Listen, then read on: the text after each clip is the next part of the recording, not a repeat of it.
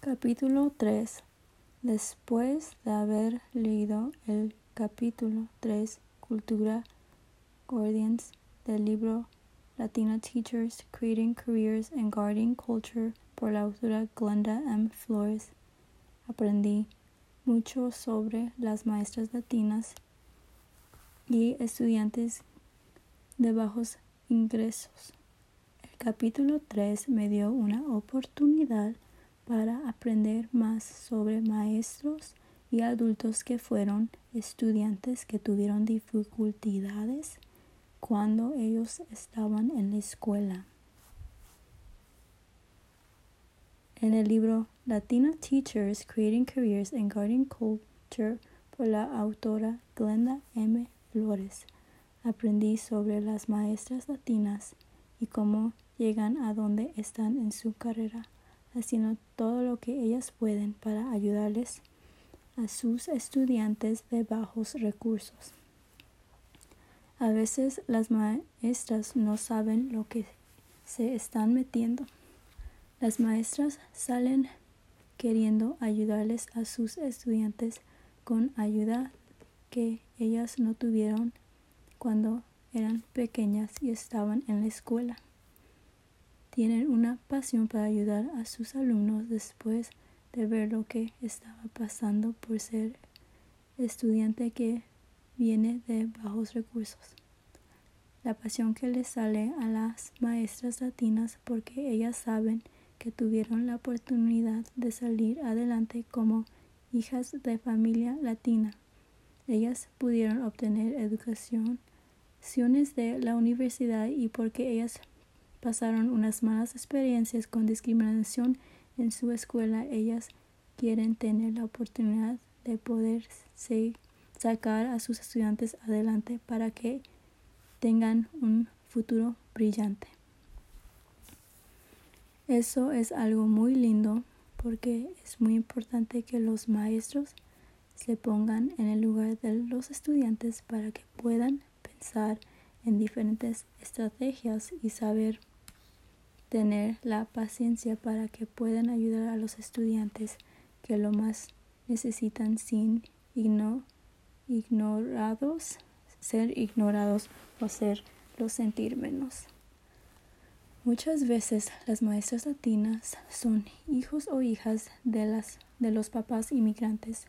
Las escuelas están a cargo de las maestras y están regulando las instituciones. Las maestras tienen limitaciones estructurales que enfrentan a los niños latinos y también sus familias en las escuelas. Muchas veces las maestras latinas tienen que doblar las reglas de la escuela, policías del distrito y del estado para que ellas puedan obtener lo necesario que los estudiantes necesitan. Las maestras latinas son guardianes culturas porque ellas quieren que los estudiantes estén informados de su propia cultura y que no sientan lo que ellas sintieron a cuando ellas estuvieron en la escuela. Las maestras latinas no nomás se enfocan en las culturas de sus estudiantes, pero también se hacen aseguradas de enseñarles de la cultura americana.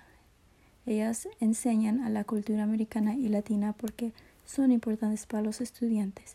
Las maestras se hacen a cargo de enseñarles a los estudiantes lo que ellas quieren, que los padres también estén felices con aprender sobre su cultura. La autora de Latina Teachers, Creating Careers and Guarding Cultures por la autora Glenda M. Flores habla sobre unas maestras latinas que se llama Miss Claudette Díaz, que tiene 30 años de edad. Ella habló sobre sus padres y cómo ellos querían que fuera a la universidad, pero nunca le pudieron ayudar o le ayudaron a buscar universidades.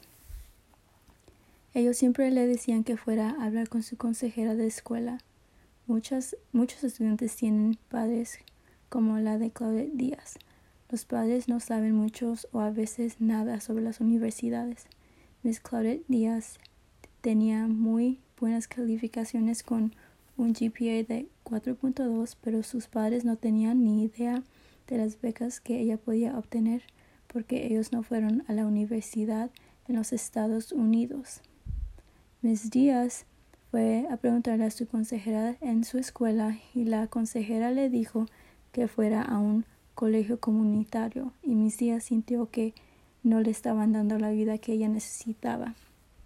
Ella había agarrado un GPA de 4.2 para que le hubieran aconsejado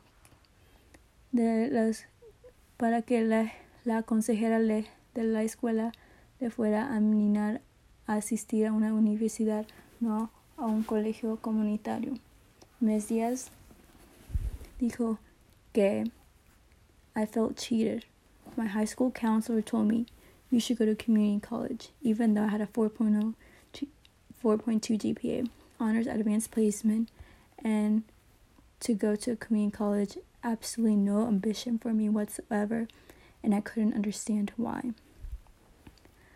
Eso es algo que es muy triste y que ningún estudiante debe de sentir como que su escuela no le está dando las recursos que necesita. Miss Díaz asistió a 2 diferentes universidades y cambió de universidades 2 veces porque sentía que sus profesores no le estaban dando la ayuda y soporte que ella necesitaba. Ella quería ser doctora, pero sus profesores no le estaban dando la ayuda que ella necesitaba con sus clases. El trabajo de los profesores es para ayudar a los estudiantes con preguntas que tengan, no para que le digan a sus estudiantes que no pueden hacer la carrera que ellos quieren, como le dijeron a Miss Díaz. Ella después cambió de carrera de ser doctora a ser maestra y pensó que era una buena idea para ayudarle a los estudiantes que se sentían como ella. Miss Díaz dijo, if I have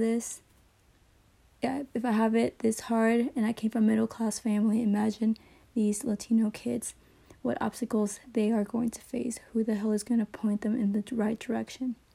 Miss Díaz es un buen ejemplo de maestra que pasaron un mal tiempo y que quiere ayudar a los que vienen después de ella.